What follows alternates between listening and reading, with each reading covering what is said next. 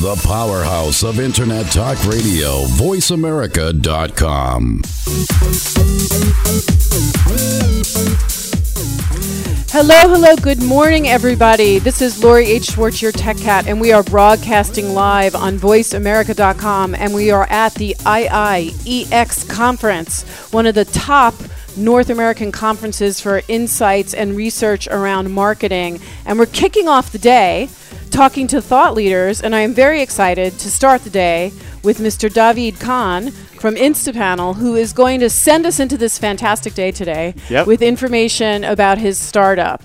So Daavid, tell us about yourself, and you are so awake that we are all impressed here. Yeah, it was a long night. I feel like definitely at these conferences, about half of the event happens after 8 p.m. That's right, so, right. Yeah. Well, we probably will need to talk about that after the interview, because I'm sure that's a little too blue for 9:30. But yes, exactly. Rather forget that. But tell us about what you're doing and what Instapanel is all about. Sure. So I'm the CEO of Instapanel, and we're a qualitative market research tool. We have the ability to send somebody a link. They click the link, and they can immediately record video in the browser without installing a plugin. Oh, wow. And it works cross-browser, iOS, Android, desktop browsers. And then what that allows us to do, why would a client care about that?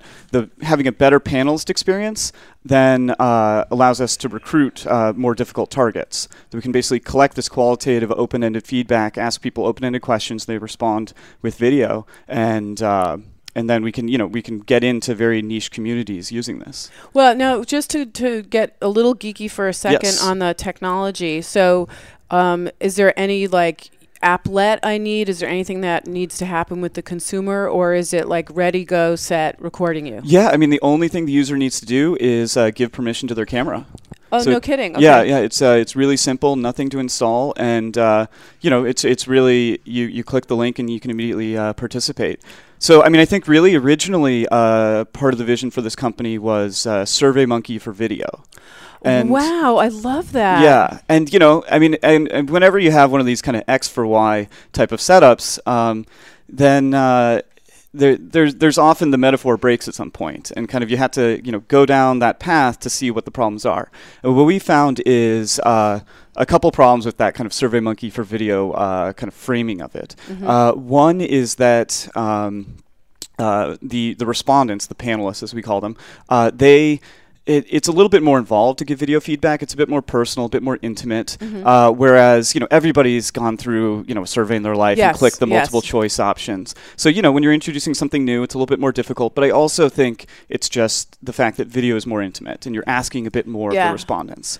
And then on the flip side, there's also this question of, okay, if you have even 20 respondents answering 5 or 6 questions, you're getting up towards 2 hours of video. And what do you do with all that video? Right. So those are the challenges in what you're doing. Exactly. But we talked yesterday to quite a few people looking at facial recognition and all of those solutions that will help drive other insights. So are you also wrapping that into your solution? So we're actually not at this point. I think the facial recognition stuff, I'm aware that there are algorithms out there that can read someone's facial expression more accurately than people can at this point, right. Which is just mind-blowing. Yeah. But at the same time, we don't have good algorithms for actually understanding how to associate that sentiment analysis with what somebody's saying. Okay. So at the conference yesterday, I actually saw, I was sitting in on one of the sessions, and they were talking about sentiment analysis on Twitter. Yeah. And they had a great example of this tweet that somebody tweeted about, it said, so this was they were talking about Budweiser had some life-size Pac-Man promotion, and they said, Budweiser life-size Pac-Man promotion is amazing. Too bad they can't make a good beer. Wow. Okay. So then they went through with I think it was a couple hundred people, humans categorizing that tweet, and I think it was 40% said it was positive, 30% said it was neutral, which I don't know if that's neutral. Is positive and negative? Is that really offsetting? And then 20% said it's negative. So if humans can't even kind of agree on whether something's positive or negative, how are we going to train an algorithm to do that? Right. No, it's a really good point. Open the door, Hal. Open the door. Yeah, exactly. So on the positive side, though, of what you're doing, what has been the reaction to what you're providing to marketers, and do you see Instapanel being a tool inside of larger solutions? Are you going to be white labeling? Like, what's your plan? Yeah, I mean, we're open to that and kind of flexible at this point. Currently, we kind of own the end-to-end experience for our clients. You know, it's partially just to be able to, you know, with something new, there's a lot of value to being able to kind of have a hand in every step in the chain, and make sure that, you know, like you're getting the quality respondents that you want, that you know, the recording experience for those panelists is good, that they're being asked questions that make sense on the platform. You know, it takes a little bit of a mind shift to ask these open-ended questions that that, you know, can get somebody talking for about a minute with no human interaction, because that's part of it. You know, that we're really kind of the results to a client look a lot like a focus group, but there's no human interaction in an Instapanel. Instead, you're kind of siloed and answering a set of questions. Right. How do the questions come to them? Is it text questions, or is there someone reading them out loud in the app? Or yeah, so it's typically a text question. We can mix in kind of rich media, you know, do videos, images. We can even put a website into the Instapanel, so you can kind of be scrolling through a company's website, competitor's website, a prototype of a product. There's really a lot of kind of prompts that we can put in there, and then you have a question in there. You know, it says, you know, I mean, for instance, like we do a lot of ethnographies, and you know, it'll ask something like, you know, what's the difference in your mind between premium and luxury, for instance. Right. You know, that's something we were asking about recently. And I like that question. Yeah. It was, and you know, it was really makes interesting. It makes you think. It does. Yeah, exactly. So that mean,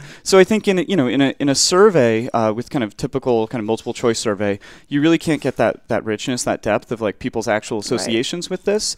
You know, I thought I had my personal, you know, expectations going into that question were very different than the results that we got out. That's so interesting. So in terms of the efficacy of how research is conducted, is that your background? And so you were able to map a tech solution and this idea with research efficacy? Because, you know, I'm not a researcher, but I know that there are rules and, you know, a lot of years of experience in what works and what doesn't work. Yes, it's yeah, I mean, this is, so, I mean, in terms of my background, Wharton marketing undergrad, but then kind of went the kind of Silicon Valley tech path. Because you're a young thing. Yeah, exactly. Yeah. You know, old enough to need to kind of do the math to figure out how old I am, but, you know. So there's an efficacy to this. It maps to research methodologies. And then how have, you know, very experienced researchers been responding to it? Are they like, oh my God, this is the greatest thing that ever happened to us? Yeah, it's really interesting because I think, so we're selling into a lot of marketing agencies at this point. Okay. You know, we're looking to establish relationships with kind of the end clients. You know, so going right to the media companies and the ad company and the agencies. Yeah. Is it more on the creative side or on the media side that it's more on the creative side at this point. And, I mean, I think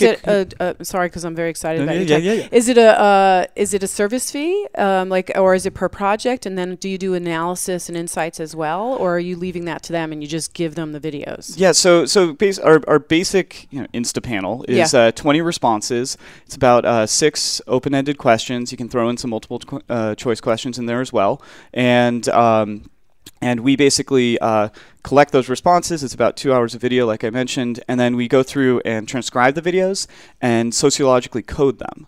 So we're not just doing keyword matching. We're actually having humans go through the videos and really kind of understand what somebody is saying, like the concepts that are coming up. Right. So for instance, you know, in this premium versus luxury split, you know, we've got a lot of people you know, they use very different words to describe the same idea. So like a lot of people, you know, thought of luxury as kind of the best, whereas premium is a good version of something that already exists. So, you know, you could have a premium Ford, for instance. Right. Whereas luxury is like, it's a different brand. That's, you know, like a Maserati or something. Right, that's what I was thinking. I was thinking premium you could buy into, but luxury is like a whole different game. Yeah. But okay, so then we kind of go through and sociologically code, all the ways that people are expressing, those ideas that I just mentioned. And then what's really interesting is, especially in the larger Insta panels, when we get up to 100 or 200 responses, we can ask these qualitative open-ended questions, and then we get out quantitative data because of the coding. So we can say something like, 40% of people, mention this concept unprompted. Right. And so there's a qualitative and a quantitative piece, and is that ethical in terms, not ethical, that's the wrong, efficacious or something? Yeah, efficacious, because normally those two things are separate. I mean, I think that really as our kind of technologies get better, they're going to start to collide. That totally makes sense. Now, we were talking before the interview about how you believe that native apps are sort of being phased out. Can you talk a little bit about that? Because I think that's an interesting concept for people who now are finally saying we have to build an app. Yes. And I actually think it's all about notifications and messenger stuff and that pushing and pulling people back in. But I'd love to hear, as someone who just built something, why you built it from the web. Yeah, so we actually started off building a native app. We started Android first, and that was partially just because I had experience writing Android apps. So it's as simple as that. And what we found was it was really a pain to get people to install our app, and then they need some kind of, we either need to do some kind of deep linking or have some kind of invite code, some way of associating this person who just installed this app is supposed to be completing this set of questions. It's not a good user experience. But really more generally, I think the problem with apps is that I think we're going to continue to have apps, but there's going to be about 4 to 6 apps that you use on all a the time. Daily. Right, exactly. So Uber is always going to be an app. There's about 10 that everybody uses. Right?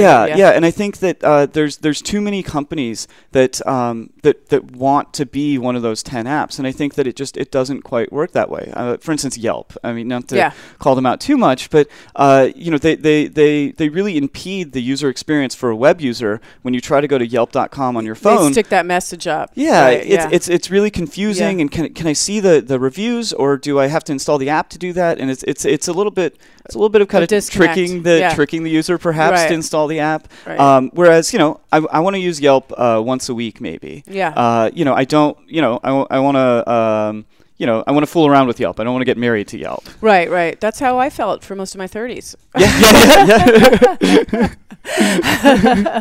So the thing I'm just really interested in how easy your product is, and how I could also see smaller agencies, smaller brands, small businesses, that small business owner, that's really trying to understand their local, opportunities, could use your solution and not have to pay an expensive, large, fee for marketing. And I'm not saying that the big companies that are here are not great, but for little guys, it seems like you've got a great solution that will allow little guys to get into this game. Yeah, I think that's right. I think, one great thing about it is, that, like I mentioned, the kind of, because we have such a great panelist user experience, it's so easy to use, we can do more difficult targets, and that includes really local targets. So if you a company that has a small list or a small geographic market, we can get in there and actually get responses from that small. God, it's so interesting, and it's global because it's just opening. So which I absolutely love. Well, so here, can I tell you a story about that? Please. Yeah, it's basically Friday afternoon. This was a couple weeks ago. It's always a Friday afternoon that these things come in, and a client of ours. They were working with a company in the Bahamas, they were pitching to a company in the Bahamas, and they basically said, is any chance, we've got this pitch coming up next week, any chance you can run an Insta panel for this? And basically over the weekend we recruited off of Facebook and got 20 responses in the Bahamas. And, wow. And basically they could then take that into that pitch and say, show this, here are your customers, this client that they're pitching, here are your customers, and here's what they're saying about you, and really demonstrate that they understood that market, because that was part of this the end client's concern was, will this American agency understand our local market? Well, I love that. I just absolutely love that. So my last question for you is, when the videos are done, when you've shot them, does the brand or the agency own those videos? And then could they take them and apply a facial recognition algorithm on top of them, or could they use them even for marketing and branding if they decided, they wanted to. I mean, is the opt-in saying we can use this video file for whatever we want? So the opt-in from panelists, the standard one is the panelists actually retain rights to the video, but then they're granting a worldwide, perpetual, irrevocable license to use for us and for the client to use the videos in a private context. So definitely an agency can show it to a client, and a client can show it internally, but you can't necessarily make an ad out of it. We do have an optional opt-in that we can add in for clients if they have a particular project where they want to get testimonials or something. Right. Where we have a different release. Right. That totally makes sense. And then you can sort of set some filters around how the video is being shot. I would to a certain extent. This is a very powerful tool. Yeah. Thank you. Yeah. I'd like to think so. And so, has anyone at the show approached you about using it or buying you or any of those things? Not that you can be bought. Yeah, exactly. Yeah. We had some good vendor meetings yesterday. Okay, it's very exciting stuff. Well, where can we learn more about you? Are you on social media? Tell us how people can find out more about we should probably do a better job of that on social media. I mean, I think we have a really interesting content potential. We just need to kind of get our game together. People can find us at instapanel.com. Okay. And you can create an account and try it out. That's so great. And are you writing or blogging or posting anything anywhere? I'm very busy at the moment. Actually servicing the clients we have. So at some point I'll be doing a bit more of the kind of PR and outreach stuff. That's I guess great. Perhaps this is me starting that. That's right. That's great. Well, it's so great to talk to Daavid Kahn from Instapanel, who is really forging a whole new way to get panels using mobile and video and just really charting a whole new path. So congratulations and thanks so much for coming to talk to us. Thanks for having me. And we have been broadcasting live on voiceamerica.com. We're in hot Atlanta at IIeX 2016, one of the largest conferences in North America for marketing and insights. And stick around, more thought leaders to come, and check out Instapanel.